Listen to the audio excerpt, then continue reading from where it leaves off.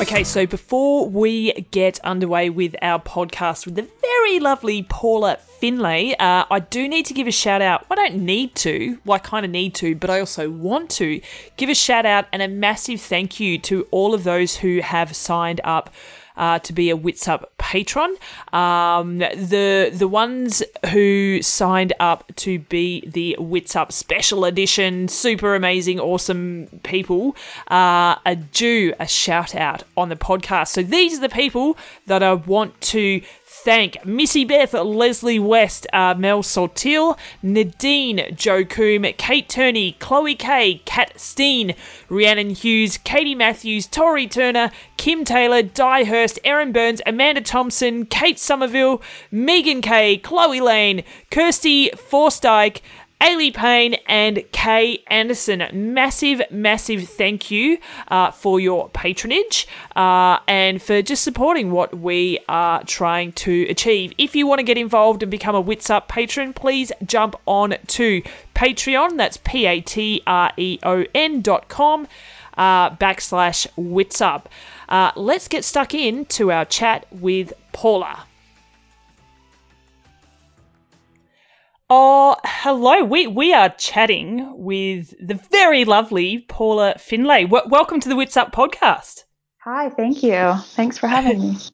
It is a pleasure. I was just going back through the WITSUP website earlier and trying to suss out what articles we'd done on you, that aren't always race specific. And I think we haven't actually had a proper chat since 2014 or 15, I think. Yeah, I think I was in Australia around that time, so maybe I chatted with you then, doing Noosa or something.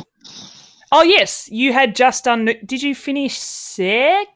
Second? Yeah, I think I was second behind Ashley. Feels like a long time ago now, but 2014 I was there. So that was the last time I was in Australia, and probably the last time we chatted. Yeah. Yeah, and Ash is still winning that race, even though it feels like it was such a long time ago. I know, it's crazy. She's amazing. Now, we were just having a bit of a chat prior to hitting record, and currently you're sort of in between homes and races and Christmas, and fill me in, where you at the moment? Yeah, I'm currently in Portland, which is where my boyfriend Eric has a house, so we kind of make this our home base and travel all over the place. So I just got back from Daytona Beach doing the Challenge Daytona race, and prior to that, Indian Wells. So we've been away for about 3 weeks at races, and tomorrow I head home to Canada, Edmonton, which is like my home where my family lives for Christmas break. So a little bit in transit here and full on and off season now. We got new carpets in our house today. We bought a new TV. We're just like catching up on everything that has been sliding because we've just been training. So it's, catching up on real life stuff. Yeah, right. Getting new carpet, that's extremely grown up. It is, but Eric bought this house last year and it needed new carpet desperately. And I was really lobbying for it. But when you get a new house, it's so overwhelming, the amount of stuff you have to buy. So financially, we were just like prioritizing, and carpet, unfortunately, wasn't at the top of the list. But since we both made a bit of money at the last couple of races, we decided to go for it, and don't regret it. It makes it feel like a new house. So it's pretty cool. I love it. Triathlon prize money going towards carpets in professional triathletes' houses from here on in. That's what you're saving up for. Right. Like this is 30. Yeah. So who out of the two of you, and I'm going to take a stab at this because I feel like Eric is a creative person, just based on his photography and videography. Is he a bit of the interior designer, or does that come down to you more?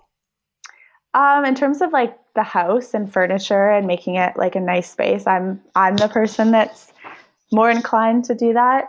Eric's very much more artistic in terms of like his videos and his photography, but in terms of having an eye, he says it's like a little bit more of a girl thing to be able to like make a room look nice. So that's kind of been my job, and it's a work in progress. Like I said, when we got this house last year, we had no furniture, neither of us, because we've never owned a place before. So really started from scratch, and have slowly been kind of adding to it and making it nice. But the other thing is we're not here all year. We're only here maybe 4 or 5 months of the year. So we don't want to make it too nice because it's too hard to leave.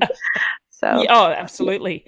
So do you get on board the whole like Airbnb thing when you're out of town, or is it strictly for you guys?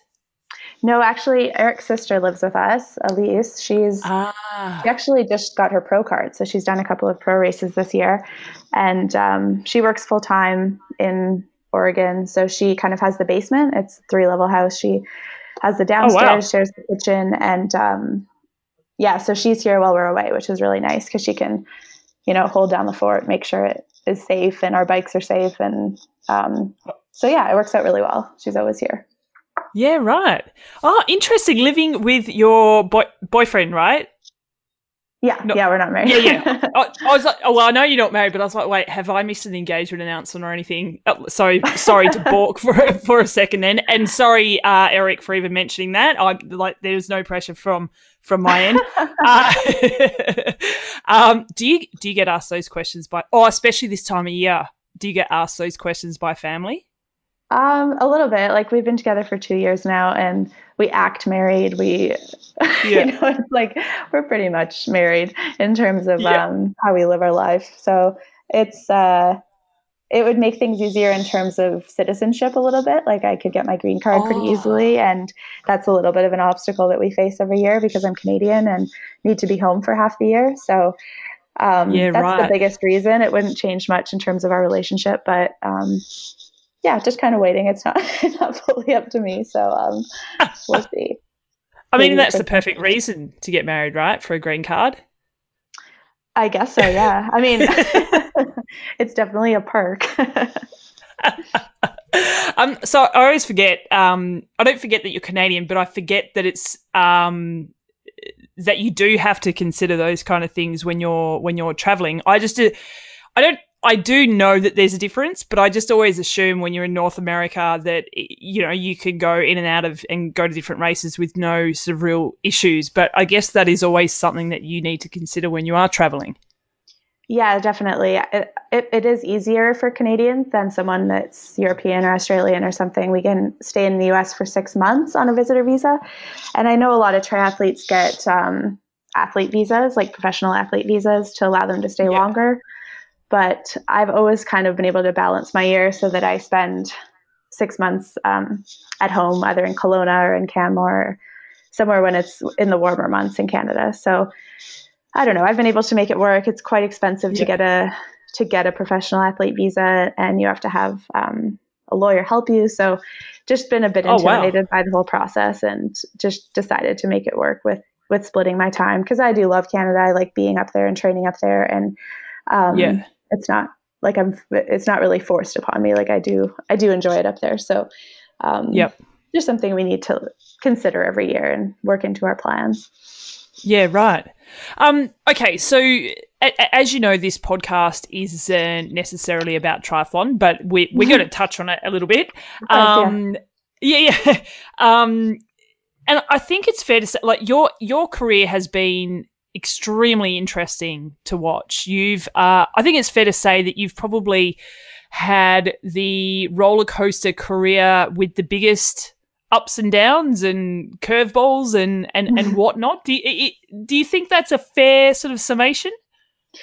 I think so, in terms of like the trajectory of my career. Like, it started at a really big high when I was quite young, and then faced a bunch of struggles, and have had to kind of rebuild myself, so to speak, in terms of like performance and just making this a sustainable career now that I'm 30. So it's been a little bit backwards, and a lot of people are surprised that I'm still even doing it. Like, people in Edmonton who followed my career when I was going to the Olympics and ranked number 1 in the world, and they hear that I just won a half Ironman, and they're like, "What? She's still doing triathlon? That's crazy." So it's such a long time that I've been in this, and without break. And although it looks like I took a big break in the middle or didn't race or whatever, I've been trying all along to get back to having good performances. So very, very roller coaster type career, I'd say. So remind me how old you were when you, I guess, burst onto the scene. I think I was 20 years old when I won my first WTS race. That was in Yeah. 2010. Yeah. So at So 20 years of age, you've like I almost compare it to, like a child actor who all of a sudden has all this attention on them, all this, I guess, expectation and hopes of your country, going into the Olympics and everything. So there's all this, and correct me if I'm wrong, but all this pressure on such a young person who hasn't fully grown into themselves as a human being yet. And we saw you struggle with, injuries or whatnot after that. As a 30-year-old now, which is still, you're not over the hill, like it's still pretty young. mhm. But do you feel like you've learnt so much about yourself that and some of those things that you have learnt about yourself, you wish you knew when you were 20s to be able to handle that? Even like, and I'm talking about the highs as well as the lows. Yeah, I actually gave a keynote talk at my old swim club in Edmonton a couple of months ago, and talking to a room full of 16-year-old kids who are kind of at the beginning of when they're going to start qualifying for Olympic trials and things like that. And part of my Yeah. message to them was, what are 5 things that I wish I had known when I was your age? And that's kind of when Right. I was bursting onto the scenes. And now as a 30-year-old looking back, what would I have done differently? And my main message, I think, was knowing when to step back and take a break. And that was something I Yeah. wasn't very good at. And when an injury did come on, I would push through it, and to the point where I was forced to stop instead of just kind of backing off when things started to get bad or felt an injury coming on. And so I think it just ultimately prolonged all of the injuries that I did have, especially around the time of the London Olympics. I was just Yeah. too scared to take a break, and felt like I was invincible a little bit because I had just come off this streak of winning a bunch of races. So Yeah. that's like the main thing sort of that I've taken into my career now is I'm not scared to take a day off running if I need to. And ultimately that'll lead to less missed days of training and less missed races. Obviously it's still hard to adjust things. I just want to keep training hard every day, but I know my body is pretty injury prone and fragile, and I just kind of adapt my training with that in mind. So that's the Yeah. biggest lesson, I think. So in saying that, and I'm not trying to pass the blame or anything, but you're a young athlete. You're going through the system in terms of your Triathlon Canada. Mm-hmm. You're working closely with coaches. I assume psychologists. There should be a team around you. Yeah. How much, and obviously I don't want to get you into any trouble or anything, but how much do you feel like you wished you had a little bit more support, or you felt maybe more confident in speaking out and saying things don't feel right, or, and I might be completely misjudging the situation, but Yeah. what's your, Well, sorry, you go. no, I think it was almost the opposite. It was that I had too much support, in terms of Right. lots of people wanting to give their 2 cents because I was such a rising star and a medal hope for Canada. So everyone kind of wants to be on the Right. bandwagon when things are going really well and take a bit of credit for your success. And as soon as things go sideways, everyone kind of steps back and doesn't want to take any responsibility for it. So I was 20. I was Interesting. seeing like maybe 3 different doctors, 2 different physios, speaking to several sports psychologists. And I had all of the sport support and funding I could ever want because I was a medal hope. So I was basically like Triathlon Canada's targeted athlete, and all of the funding was like whatever I need to get a medal, I could have. So to a point that was too overwhelming, and I don't blame any Right. one of them. I appreciated all of their expertise, but I think what I should have done was just kept a smaller circle of people that I trusted, and like one coach, one doctor, one physical therapist, and just use that as my like circle of trust instead of expanding and searching for answers and going to see a bunch of different physical therapists to solve this injury problem that I had, when ultimately I just needed to take a month off or something.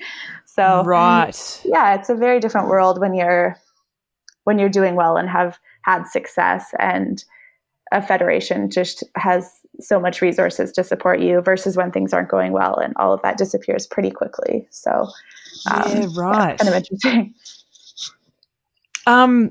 Yeah, right. Okay, that's super interesting.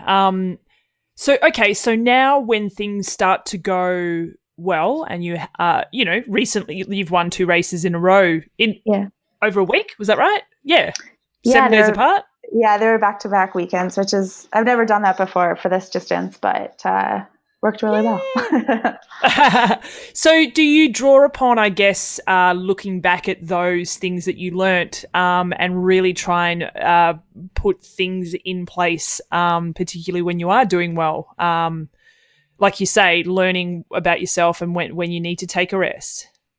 Yeah, definitely. And I don't have as big of a network of people that I work with. I have a coach, obviously, who I trust and have good communication with. And Eric helps me a lot now with a lot of the, social media side of sport and just like complete support. He's my training partner.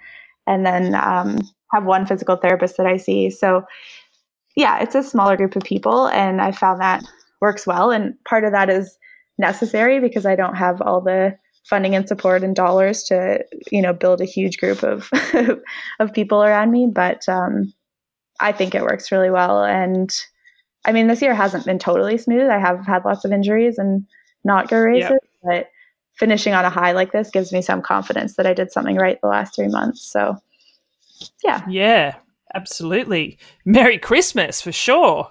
Yeah, my mom said that's her Christmas present, me having a couple of good races. So, oh, kind of funny. That's sweet. I mean, it's in. Sorry.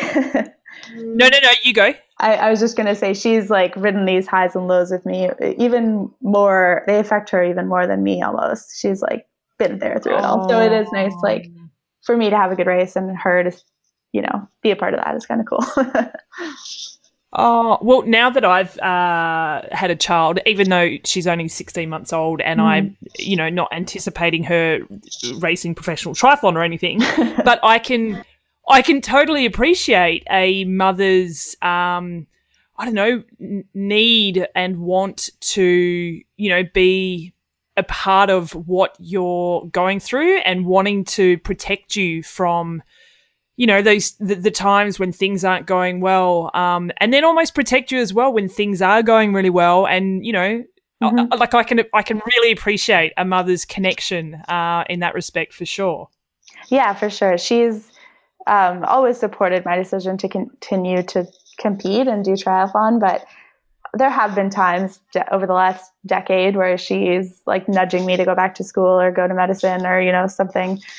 Another career path that's more typical than this, especially when like ultimately she just wants me to be happy. And there's been a lot of times through my career where I'm really not happy, and perhaps making a change at those times would have, led to something completely different. But triathlon does ultimately bring me happiness, especially when I have good races like I just did. So that she's happy of course. to see that. So yeah. So is she, clearly you're very close. Is she, one of your direct lines, at the end of a race, or, she's someone that you confide in quite frequently? Yeah, I talk to my mom probably at least every other day, and my dad as well, but mostly my mom. Yeah. It's actually kind of funny though, because they don't watch my races anymore or really follow them because it's too stressful for her. So I called her after Daytona and I was like, I won the race. And she honestly didn't even know that I was racing at that time. She knew I was racing that day, but she didn't realize it was such a weird time that started at 4:30 in the evening. And so obviously she's very supportive, very happy, but just doesn't like the stress of the potential of me not doing well and being really sad, because she's had so many phone calls after races where I'm just disappointed and upset. So yeah, it's kind of a weird thing. I'm like, why weren't you following? But in the end, because she's super supportive and I talk to her all the time. So yeah. Do you think that will change? Do you think she might get back into watching? yeah, I mean, she comes to races sometimes. She's not like totally opposed to it. It's just Yeah. the like watching the live tracker when it's not really refreshing very quickly and things like that. It can be nerve wracking for a mom, I guess. But yeah, she's actually like very involved in triathlon. She's the competition manager for the WTS in Edmonton. So her whole world also is triathlon and organizing this event and the grand finals in Edmonton this year for 2020. So she's like, nose deep in triathlon every single day and just in a different way than I am, but totally understands the sport. Wow. So is she the reason you got into triathlon? No, I'm the reason she got into triathlon. Oh, yeah. In a way. I mean, she got the connections and slowly just started like volunteering to the point where she got this big role with the WTS Edmonton. But she's definitely the reason I got into sport and into swimming and into running. Yeah. And that kind of translated into triathlon eventually, but she wasn't a triathlete before or anything. Yeah, right. Oh, but she's a triathlete now. She's done some triathlons since I started, but her big sport is rowing. She was a national level rower and still does that all the time, even in the winter in Edmonton. So that's her favorite thing. Really? Yeah. Wow. So when you're rowing in the middle of winter, how do you? Sorry. It's all on the erg in the winter, so it's like the trainer. Oh, okay. I'm like, wow, I've got so many questions. Like, when are the lakes not iced over or whatever? And what do you wear? No, the season is short for outdoor rowing, but when it's nice out, that's what she does. We'll talk more about your family, but I wanted to go back on to something that you mentioned, and it's essentially around your team. So I guess your inner circle. Mm-hmm. And again, correct me if I'm wrong, because I mean I know you, but I don't know you exceptionally well. But it appears to me that you are most comfortable when you are surrounded by your loved ones, which I mean, I feel like you're a little bit more introverted. Is that a fair thing to say? Yeah, I think so. I mean, I've trained with a lot of different squads. I was on Joel Filial's squad for a couple of years and worked with Siri Lindley for a little while. And when I was kind of in those environments without really any close friends and no family around, it was really hard for me. My best years, I think, in terms of like happiness were when I was in Boulder, Colorado, and I sort of created a good friend group that felt like family there. So I was super happy there and didn't necessarily translate to the best performances of my life or anything. But in terms of just like enjoying life and training really well, that was a good place for me to be. So being with Eric every day and training with him helps me a lot. I think it, is good for my training too, because he's faster than me and I'm always kind of pushed to stay with him on rides and in the pool and stuff. So that definitely helps. And in terms of the introvert thing, I am not super outgoing, but Eric started this vlog thing with us that's been going on now for a couple months. And he has his camera out all the time and he's talking to it. And I'm sort of learning to be more outgoing because people like following our journey and our like the real life day-to-day stuff that happens. So the way that I am on camera is not necessarily how I am in real life, just because it's hard to be super happy and positive all the time when there's camera out. But I'm working on it. I think I can be extroverted when I want to be, but in general, more quiet. Yeah, right. And the thing is with being an introvert versus an extrovert, like I think it's misconceived a lot. So an introvert, you tend to gather your energy from, being by yourself and, in a small group. Mm-hmm. But then it doesn't mean that you can't be out there partying or, hanging out with people and having heaps of fun. You just need that time to sort of step back and, just reboot that way. So yeah. Oh, what was I going to say? Oh, so the whole vlogging and, like you say, you're trying to learn to be a little bit more open. Mhm. Is that the, I guess, from based on the feedback that you've been getting with the videos, but also what you're learning about yourself? What are you actually learning about yourself? Like, what are some of the key things that you've noticed over that time? With the introduction of the vlogging, Yeah. I think I don't realize how grumpy I act a lot of the time. Honestly, like when we're just training hard and it's kind of cold out, we're on Zwift for 3 hours and then we're heading to the pool.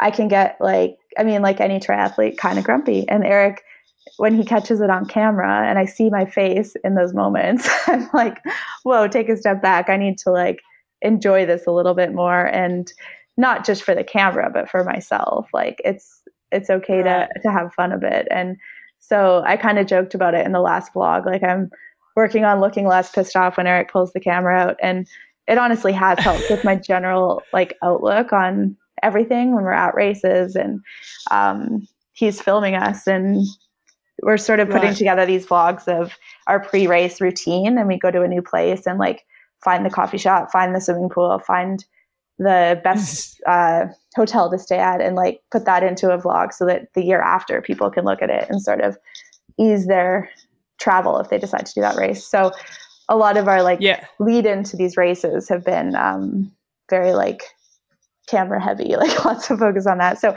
it's kind of forced me to change around my attitude and be a little bit more positive and happy, just recognizing that that's an important thing, not just for myself, but also for the vlog.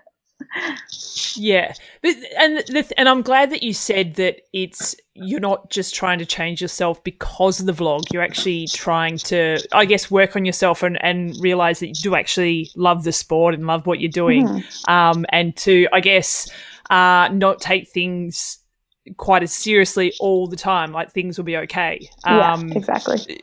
Yeah. So that's awesome to hear. But I can also say, you know, on the other hand as well, people really enjoy the authenticity that can come out of a vlog like that. It's okay to be a bit cranky. It's okay to, you know, not jump out of bed ready to take on the world. It might take a coffee before you warm up and have that attitude. Right. But I think that's one of the key things from doing, you know, vlogs or however it might look, is that you can look within yourself and recognize those things that you may be completely oblivious to. And that sounds like what's going on with you. Yeah, a little bit. Like I've never watched a video of myself training before. So it is funny, but honestly, all the feedback we've had on it, and over the last 4 weeks, it's kind of like his following has doubled, and we'd have like 60,000 views on one of his videos. It's pretty crazy. But all of the feedback has been that people like how real it is. And from what I know, we're the only people that are filming our own vlogs, and Eric's doing all the editing himself. It's not like we're hiring someone else to come film us, and it's very curated and perfect. It's like we just take our little camera, and sometimes it's not in focus, but if it's a good moment, we'll put it on the vlog anyway. So it's it feels very real, and he's pretty artistic about like the music choices, and he spends hours and hours editing these videos, and I can't help much with that. But it is really fun, especially when we do get positive feedback like that. It's sometimes hard to get positive feedback from triathletes, but everyone seems to love them. Right. So we'll keep doing it as long as we can. Yeah. How do you respond to negative feedback if you ever get any? And this is not just about the vlogs, but how do you feel like you respond to whenever it might arise? I don't get too much negative. I think if I have a super ridiculous negative comment on Instagram or something, I kind of disregard it, sometimes would delete it just because there's not really a need for that, I guess. And it is definitely overridden by the amount of positivity that's on Instagram. And I think Instagram's a very like perfect world environment. Like that's not what our life looks like all the time. And you know, people assume it is, but that's just kind of like the highlight reel. So the vlog has allowed us of to course. show some of the not so glamorous parts of training. And in general, it's all been good feedback. And it is hard to read negative things, but we're both pretty good at letting it not affect us too much. Like we'll take constructive feedback for sure, but negative things are usually not helpful. No. How did you two actually meet? Well, we sort of have known each other for a long time, just based on racing on the ITU circuit. He was racing for the US, me for Canada. So we knew of each other, but we first started talking at the Beijing International Triathlon in 2017. That's kind of like where we first, I don't know, you're in that race together, like everyone travels together, everyone has to go on these tours of China together, and you're kind of like feel like a big team, even though you're going to race each other 2 days later. But so that's where we first kind of met. And then thanks to like Instagram messaging, we kept talking. He came up to Canada to visit me over Thanksgiving, and it just kind of happened. He slid into your DMs. Yeah, he literally did. Now, Thanksgiving in Canada is a different time. That's usually around Kona time, I think, from memory. Yeah, it's like October, and about a month earlier before American Thanksgiving, and it's not as big of a deal as it is here. Like in the US, it's like Christmas. It feels like it's a full day of production, but at least at my house in Canada, we just have we have turkey. It's a big dinner, but it's not like a full day event. Right. Okay. Mm-hmm. Well, that was going to be my next question. What's the deal with it being so big? But it sounds like Canada is very different to the States because because we're in Australia, it's nothing here at all. Yeah. So it's a very foreign concept to myself. Right. So much so that we announced something on Thanksgiving weekend, and Lindsay was like, "Dude, worst weekend of the year." Just because no one's focused on anything but Thanksgiving. No, it's exactly. It's like a big. Black Friday is a big thing, and we went over to Eric's parents at like noon, ate dinner at 2, ate more dinner at 6. Like it was just a big day of eating delicious food. So right. Yeah. I want to get back to family, mum and dad. So your mum comes from a rowing background, which translates into cycling pretty well. Is she into cycling? She is a good cyclist, but honestly, she's pretty afraid of riding on the road and in packs and stuff. And I think I get a little bit of that from her. I'm not super comfortable in cars and not a very good descender, not a very good technical rider. Right. And I think I get that from her a little bit. So she bike commutes all the time and rides the trainer a lot, but she's not like a racing cyclist or anything. But you're right, though. Cycling does translate pretty well to power on the bike. So yeah, definitely. And then your dad, what's his story?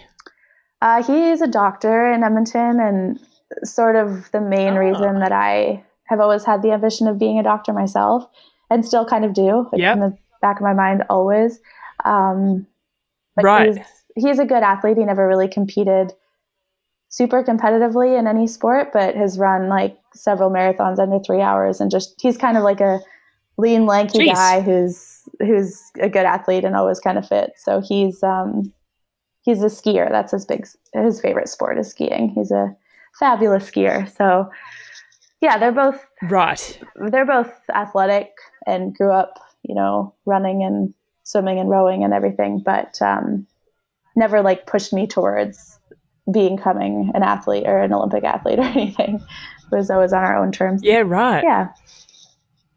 So when you were young, when you, I guess, figured out that triathlon was the direction you wanted to take, was it, along the lines of, when I grow up, I want to be an Olympic gold medalist, or, how was that? How did that all pan out? No, I really never, I started swimming when I was 11. Before that, I was dancing like a million hours a week. So doing like ballet and jazz and tap and the whole thing. So I never really dreamed of going to the Olympics. And even when I was swimming, I was never good enough to make that even a goal, really. Like I was okay provincially, but not ranked nationally or anything. So it wasn't until I started racing triathlon at the junior level in 2016 that I made the national team and went to world championships in 2006 as a junior and did pretty well there. So that's sort of when the Olympic ambition was sparked. But it certainly wasn't like as a child when I was a little girl, like wanting to be an Olympic medalist or anything.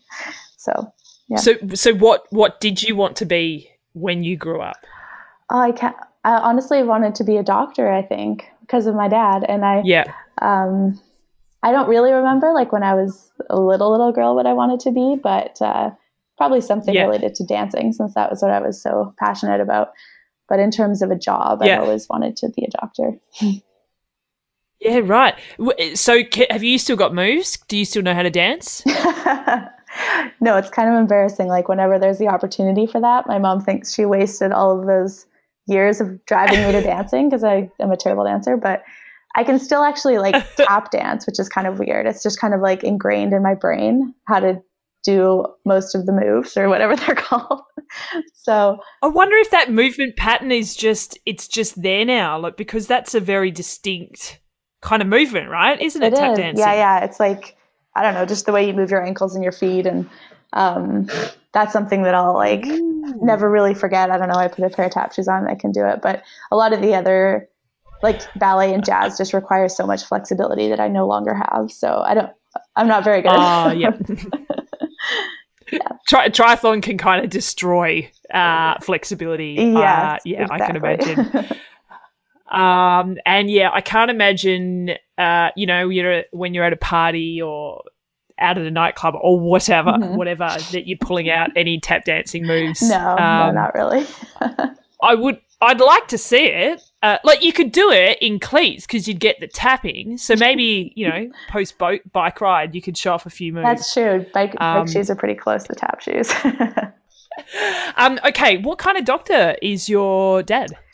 He's a brain surgeon, which is not what I wanted to be. Oh, wow. Do you know, so the first thing that pops into my head is McDreamy from Grey's Anatomy when you say brain surgery. Yeah. Did you ever watch that?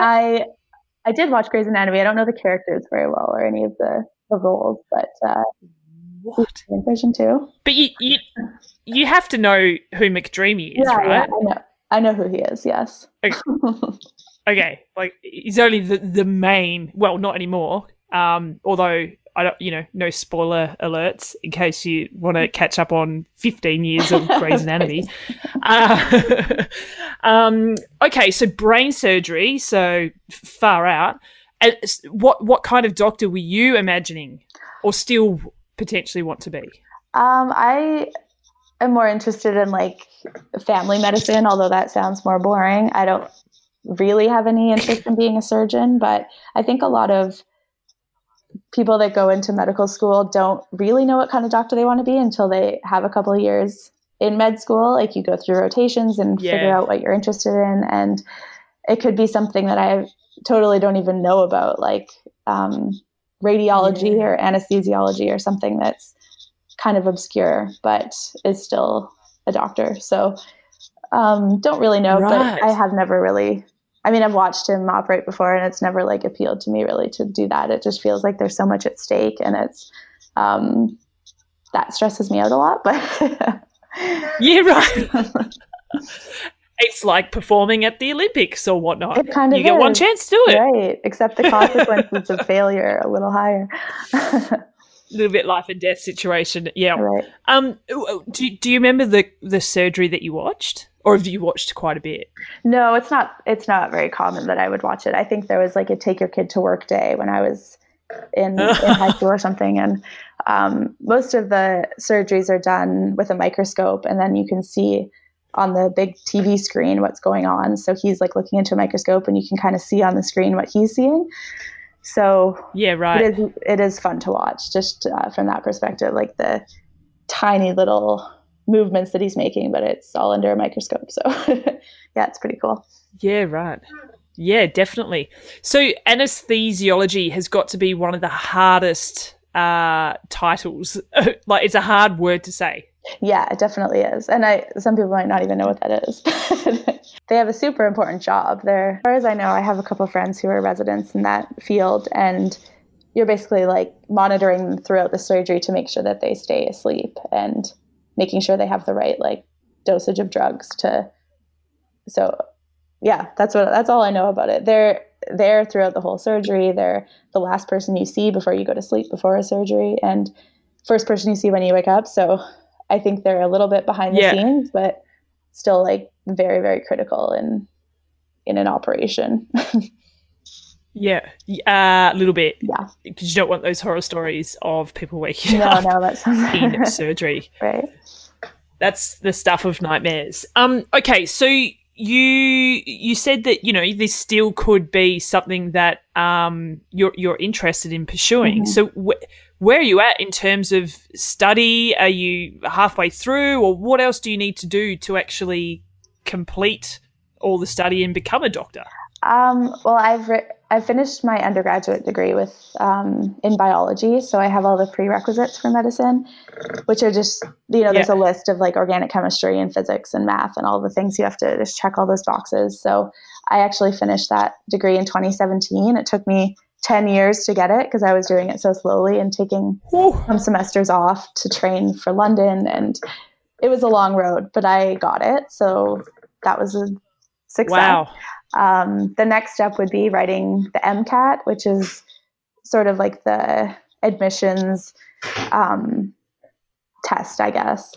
And after that, you just apply and do an interview if you get accepted for the interview part, and wait and find out. So there's no more schooling I'd have to do directly. I just have to write that exam and then apply. So wow. Yeah, it's a lot of work. Wow. And it's honestly in September when I got a stress fracture this September, and I was sort of at like my final straw of this is enough of triathlon. I can't do this anymore. I'm going to write the MCAT. And I was kind of like, got the books, got like the whole thing. So it's always like kind of there, especially when things go sideways in triathlon. It always becomes a thing that I fall back on, at least mentally, to make me feel better. Like, okay, I have this other thing that I'm super passionate about and want to do. And it'll always be there for me, even if I'm 30. So yeah, triathlon always wins in the end up to now, but it's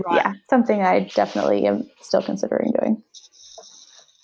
Do you probably don't, but do you know what the future looks like? Do you have a bit of a plan, or while things are going well with triathlon, you keep ticking along?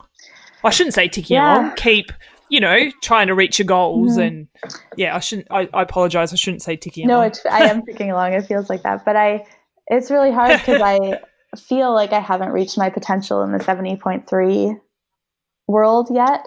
I switched over fairly recently, like I've done it for 2 years now, but haven't had like a really uninterrupted season without injury or anything. So it's been great in terms of I've had some great races and some success, but it would just kill me to stop now without having felt like I've fulfilled like my big goals that I have in this new distance. So it's kind of like a new sport versus ITU racing, and a very different lifestyle, different kind of training, and less traveling. And so there's a lot of aspects of 70.3 that make it more appealing to me as I'm 30 now and don't want to necessarily be traveling around the world racing World Cups.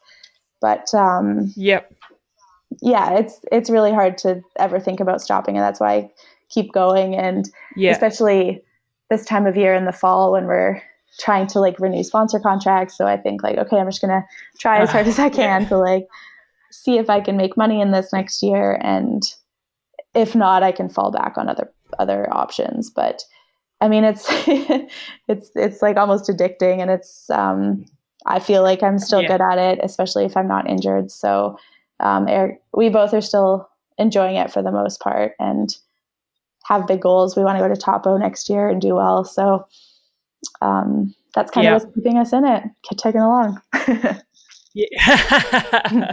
And I noticed one of your social media posts was along the lines of running toe to toe with Lucy Charles. So I think that's a she's a pretty good yardstick to say that you're doing okay. Yeah, that was like probably the coolest part of that race was running with Lucy. And I honestly didn't think it was going to last long. I thought she was going to take off like at 4 miles or whatever. So I was like, Talbot, get a picture of this. This is so cool.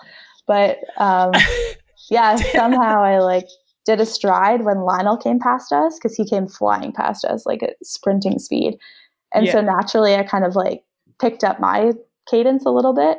And that's where I got a small gap on Lucy. And this was all like in the dark under the lights in the Daytona Speedway. And I still had like 4 miles to run or something. So still wasn't confident at that point that she wasn't going to come back like she did in Kona at the end. Oh my gosh. Yeah. So it was like very shocking to win that race against her. And I think she's pretty solidly in her off season now. Like she took a big break after Kona and looks like she got a dog. I'm just like a super fan. So I just follow her Instagram and know this through social media. But I don't know if I could beat her on a day when she's like fully fit and in shape, but I'll take it for December.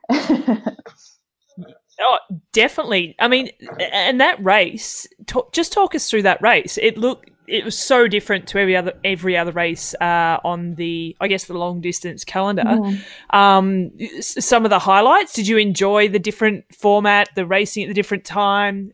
Just something really unique. Yeah, it was really cool. And actually in the morning of our Saturday morning, the day of our race, we all were part of a relay team. So we did the swim and each of the pros was like on a relay team. So handed off to an age grouper for the cycling and the running legs. So we actually all got to the venue pretty early in the morning and we all kind of saw it as a warm-up swim and a chance to see the water. And we weren't racing till 4:30 p.m. So it was kind of nice to get a little hard effort in before the actual race. And then we waited around all day, which was hard. It reminded me of ITU racing when you race at 4 p.m. But in the end, it was really cool because we were racing in the dark under the lights and the whole race was contained within the speedway in Daytona. So it's like a 2.5 mile loop, I think. And there's a lake in the middle of it. So we swam, did 15 loops of the track on the bike and then 2 loops on the run. So a super unique format, especially racing with the men because I was riding with Lucy and Lisa Norden and being passed by Lionel, and I didn't see Eric because he had a mechanical, so I was a little worried about him, but it was really cool and it added a whole other kind of dimension to the race. And it wasn't boring at all just because there was so much going on. So right. And even just counting how many laps you were doing, 15's a lot. Right. I was worried about losing count, but they actually had a really good lap counting screen. So every time we rode over this line, our name would come up with how many laps we had done. So they were super organized. It was like a very cool event. Something that you obviously don't ever get to do in a normal triathlon, like riding on a velodrome. Yeah, that sounds awesome. Yeah, that's very, very cool. So throughout this chat, you've mentioned the fact that you're 30 quite a few times. Mm-hmm. And it leads me to sort of believe that 30 is a big milestone for you. Like, is it something that you thought you would be somewhere by the time you were 30 or, like, I don't know, it just keeps coming up in conversation. I know. I think it sounds very much more like I'm an adult than when I was in my 20s. And to be honest, like throughout my triathlon career, I've never thought of it as a job. Especially when I started and I was in my young 20s and had sponsors and was making a lot of prize money. And I still never considered it like my career. It was like, this is what I'm doing and I'll go to the Olympics and then I'll get a real job. But it's sort of morphed into becoming my career and needing to make money because I actually have expenses now and don't live at home anymore. And so it just, I think turning 30 was significant in terms of feeling like an adult and that I have much more responsibilities now and want to have kids someday. And I don't think that I'm too old to be doing this. I don't think that I still feel very young, but it was just a bit of a milestone in terms of my stage of life, I guess. Yeah, right. Yeah. Interesting.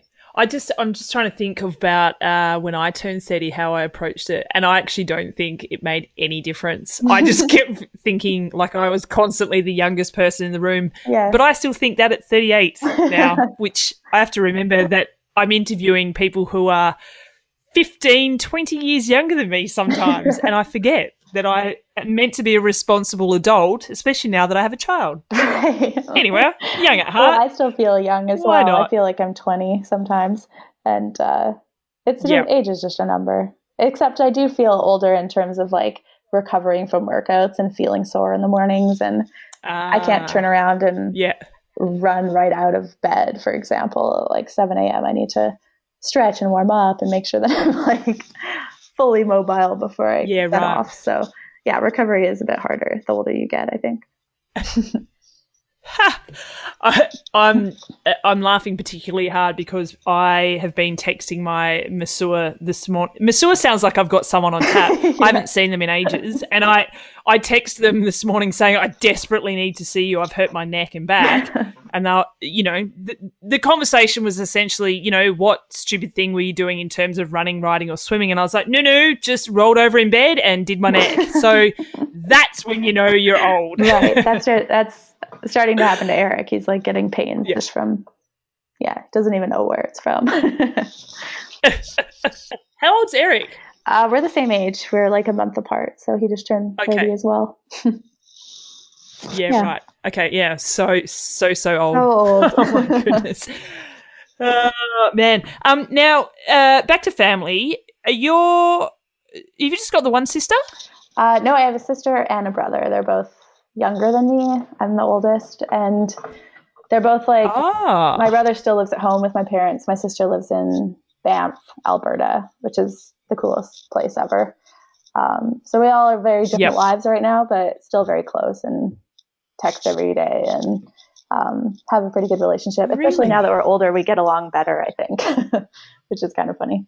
Yeah, I definitely think there's a gap with siblings that there's, a period in our lives where we don't mesh so well. And then we all kind of grow up a little bit. And even though we might live very different lives, you connect, you reconnect. So you really felt like that's kind of happened with you guys? Yeah, I think when we were all living under the same roof and bickering and fighting over dumb things because we were little teenagers or whatever, I think that you definitely get over that phase when you're not living together anymore. And although we all have different interests, we're still very close, and all those silly little things that we used to fight about are insignificant now. So we did get along when we lived together too, but it's just very different when you see them every day versus kind of appreciating that they're this like lifelong friend that you're gonna always be super close with, and they're not going anywhere no matter how far away they are. So we've all learned to appreciate that, I guess. My brother is still lifelong friend. Yeah, I guess so. My brother's still living with my parents, so whenever I visit home, obviously I see him, and don't see my sister quite as often, but she's always keen to like visit Portland and San Diego and all these places that I train, so she comes to visit. Right. What does she do? She's a massage therapist, actually, which is handy for me when I see her. Okay. Yeah. And your brother still living at home, does he study or? No, he works at the university. He's I don't know exactly his role, but he works from like 6 a.m. to 2 every day, like very, very early hours, and does like groundkeeping and shoveling, snow removal, all the stuff that to make the place look nice. And he also works at the arena for the Edmonton Oilers, and he's like the ice crew, so he gets to go to like all the Oilers games and be on the ice and watch the game from like up close. So huge hockey fan. Yeah. Wait, is it what do you call those? A Zamboni? Is that the name of the machine? That is the name, yeah. He doesn't drive the Zamboni, but sort of on the timeouts or whatever in a hockey game. I don't know if Australians watch hockey, but he comes on the ice with like a shovel basically to like shovel around the net and just smooth the ice out before the next round of game, I guess. Yeah.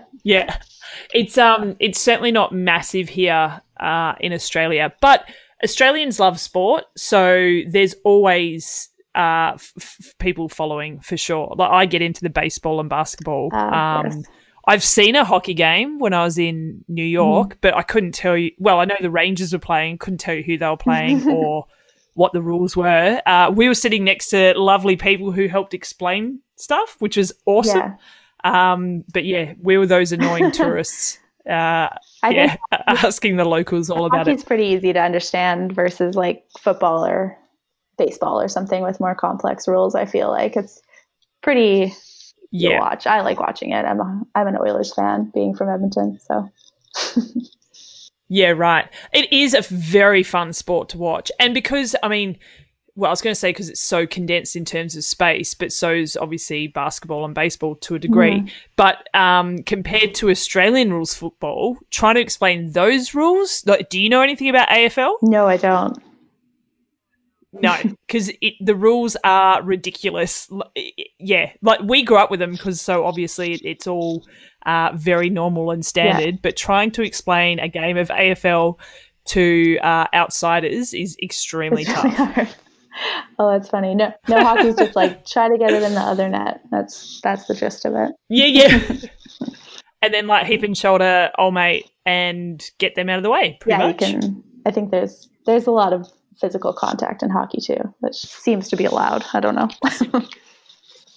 Oh well, so that was going to ask, but how do they get away with actually thumping each other and I don't understand that side of things. Like they seem to just be able to do it and then get a slap on the wrists and 2 minutes in the sin bin and then it's all right. And then they're back out. You come again. I think there is some aggression just from the nature of the sport and being very competitive and being in a environment like that for these, male hockey players. But it seems to be also like the spectators like it. And I don't know if I think they're getting better now at controlling the outbreaks and the fights that happen on the ice. But historically, it's been kind of like a show. There was like a big guy on the team that was kind of the fighter and would be aggressive. And but in the end, after all these fights, I think both people get a penalty. So it becomes like 4-on-4 instead of 5-on-5. And there's no like real downside for the team. They're both punished. But kind of a funny part of the sport, I guess. Do women play ice hockey? Yeah, they do actually. Especially like at the Olympic level, there's a national team in Canada for women's hockey. It's not the same kind of in the public eye like the NHL with men's hockey, but there certainly are lots of women hockey players. And at the varsity level, like at universities and things like that, there's women hockey teams. So I was never had any interest in start doing hockey. My brother played hockey. I think most like boys in Canada play hockey at some point in their lives, but not as popular for women. Yeah. Is hockey, I guess, considered the national pastime or in Canada? Is that a fair call or? I don't know if it's a national pastime. None of my family really was into playing it. We all like watching it. I would say it's a very popular thing to watch. Like almost everyone in Canada is a fan to some degree of a hockey team. And obviously it's cold most of the year, so it's pretty accessible to find an ice rink and play hockey. There's like intramural teams and things like that. So possibly, I guess that could be one of our national pastimes.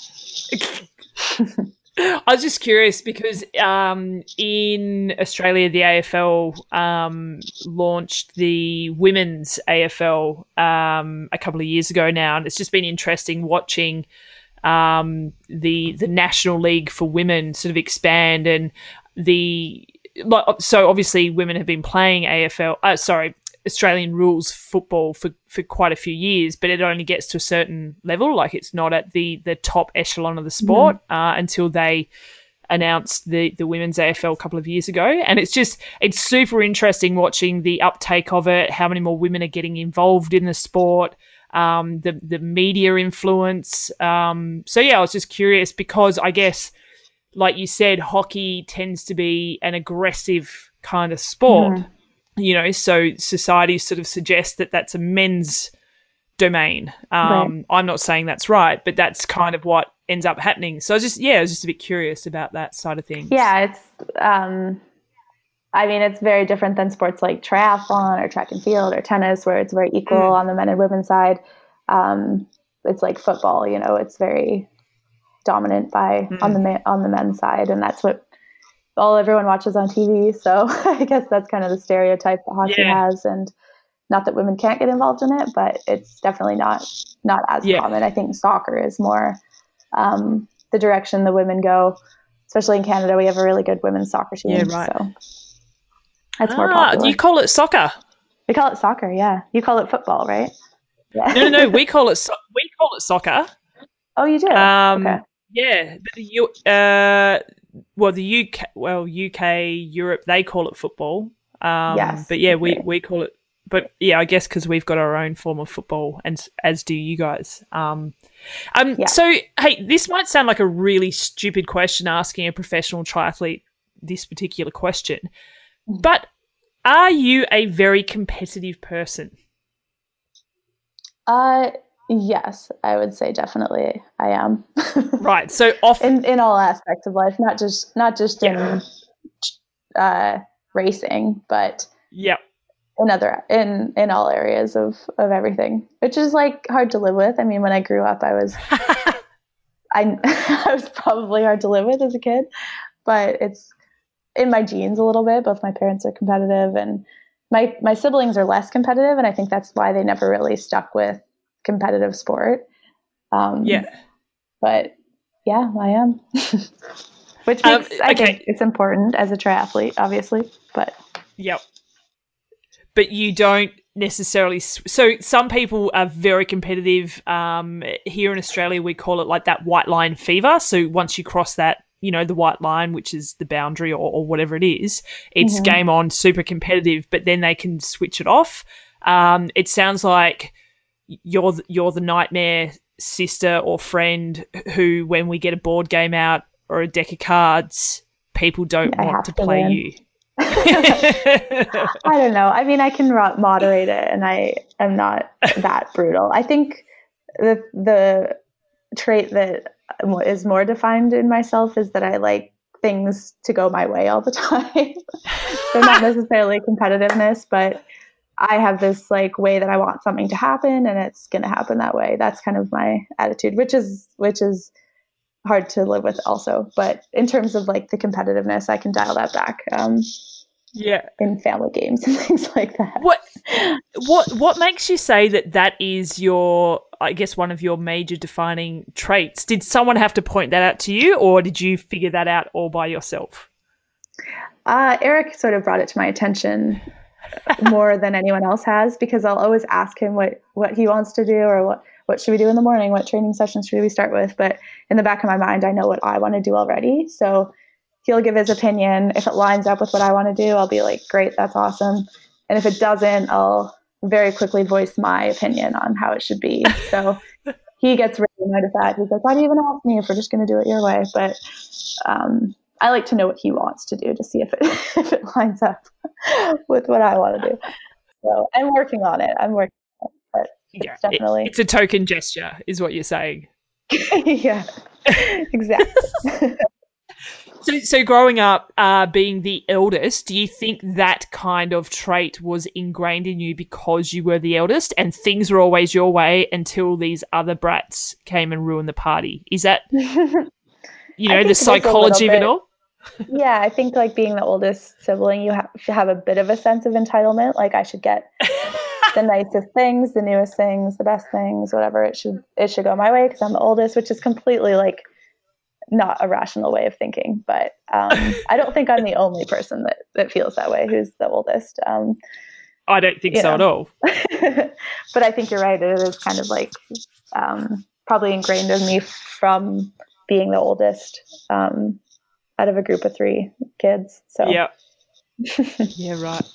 I mean, so I'm a group of 3, and I think when we were younger, it started off with my oldest brother feeling the same way. But however it worked that the youngest one, because I'm in the middle, everything got flipped around, and it was always his way, and my older brother had to take a back seat. So interesting. But I'm sure that my older brother still sort of thinks that things should have been his way, but he just didn't have a choice in the end.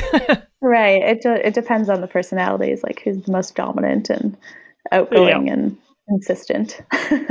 Yep. Yep. So last little thing about siblings and whatnot. And then Mhm. I'll let you go because this has been going for over an hour, and I'm the worst at keeping time. Um, well, I just like having a chat, and it is like just chatting with Oh, a what a mate. So pleasure. that's what happens. No, it's so Yeah. enjoyable. Time's flying. I had no idea we were talking for an hour, so that's funny. Oh, well, there you go. So enjoyable. I've actually forgotten the question I was going to ask now It was about because we just you went on said it was this. about siblings. Does that ring a bell? Nah, I got nothing. It's completely gone. All right, That's what that's okay. happens.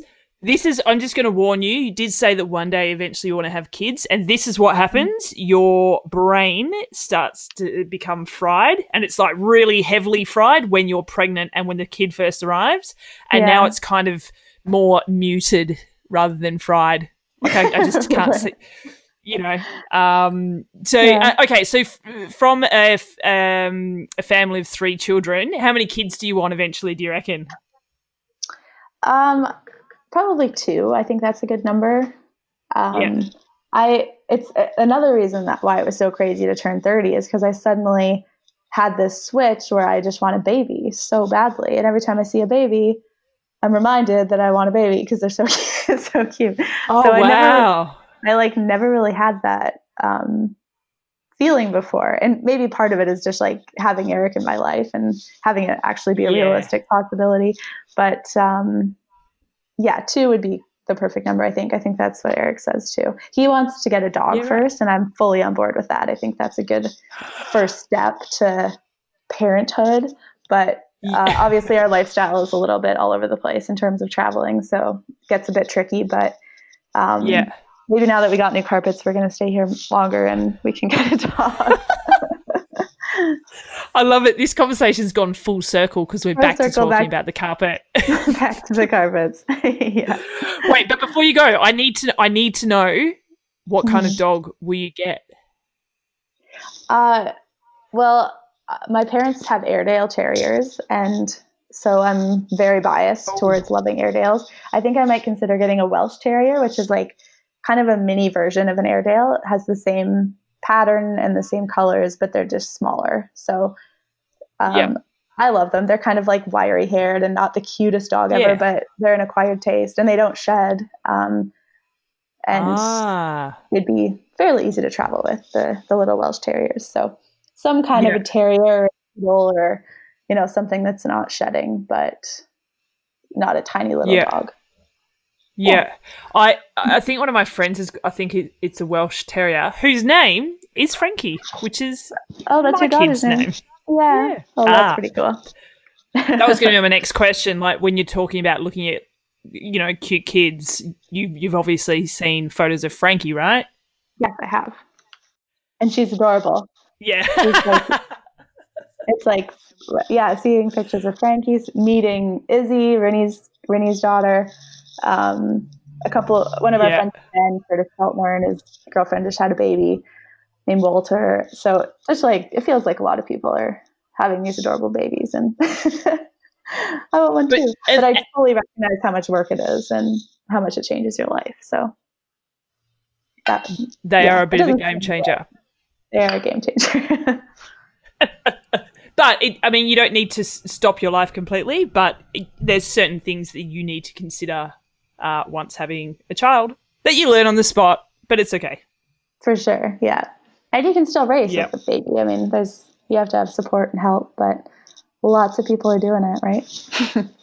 Well, and doing it exceptionally well, and you nailed it. That it comes down to help, and it is. And I hate a cliche, but it's a cliche for a reason. It absolutely takes a village. Right. Yeah. Yeah, That's what I've for sure. seen. Like I met Meredith Kessler's little baby this weekend, and her husband was there looking after Of Mac while course. she was racing. So it would be hard for Eric and I both to be competing and racing at the same time Yeah. if we have a baby. But we'll see. Yeah. We live close You've to got Newport. plenty of time. Got plenty of time. You're Oh, right. yeah. All right, I'm going to have to love you and leave you because speaking of precious little bundles, my little rat bag has got this new trick where she wakes up and then starts playing in the curtains and pulling them down. Yeah, so I'm going to have to get going in a second because she's waking up from her nap. Obviously, we could have kept chatting, but it was so great to catch up with you. Finally, it's been a while since we chatted, like I said at the start, but thank you for making the time and good luck with everything. It's really, really awesome to see someone who has had a massive roller coaster of a triathlon career stick at it, because I imagine many times it would have, I guess the easier option would have been to just stop, but you have stuck it out, and that is very, very impressive. Well, thank you. You're right. There's been a lot of ups and downs, but whenever I have a high, like the last couple of weekends, it kind of makes you forget about the hard times a little bit, which is dangerous because I might end up doing this for another 2 decades. But I really do love the sport, and I'm a big fan of the sport. I'm not only an athlete, but I follow it very closely, and I really respect all the people I race against. And so it was awesome to talk to you again. I really enjoyed it. That was fun to catch up. Well, thank you, and we won't make it so long next time. No, it's okay. That went by super fast. I'll let you go rescue Frankie though.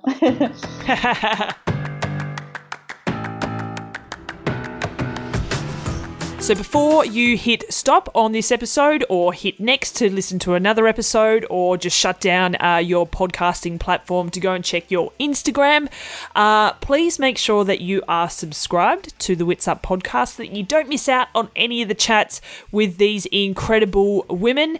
Leave a comment. Let us know how we're going. Let us know if there's anything else in particular that you would like to hear about these women, or even any particular triathlete you would like me to chat to. This is definitely one of the favourite parts of my job. As you know, if you listen to this podcast or have ever listened to me in any part of your life, I do love me a chat. So once again, please don't forget to subscribe to the podcast channel, and we will see you again. I wonder if I'll get another one out before Christmas. Would you like a Christmas present? Would you like me to have a chat with someone before Christmas? Let's see what we can do.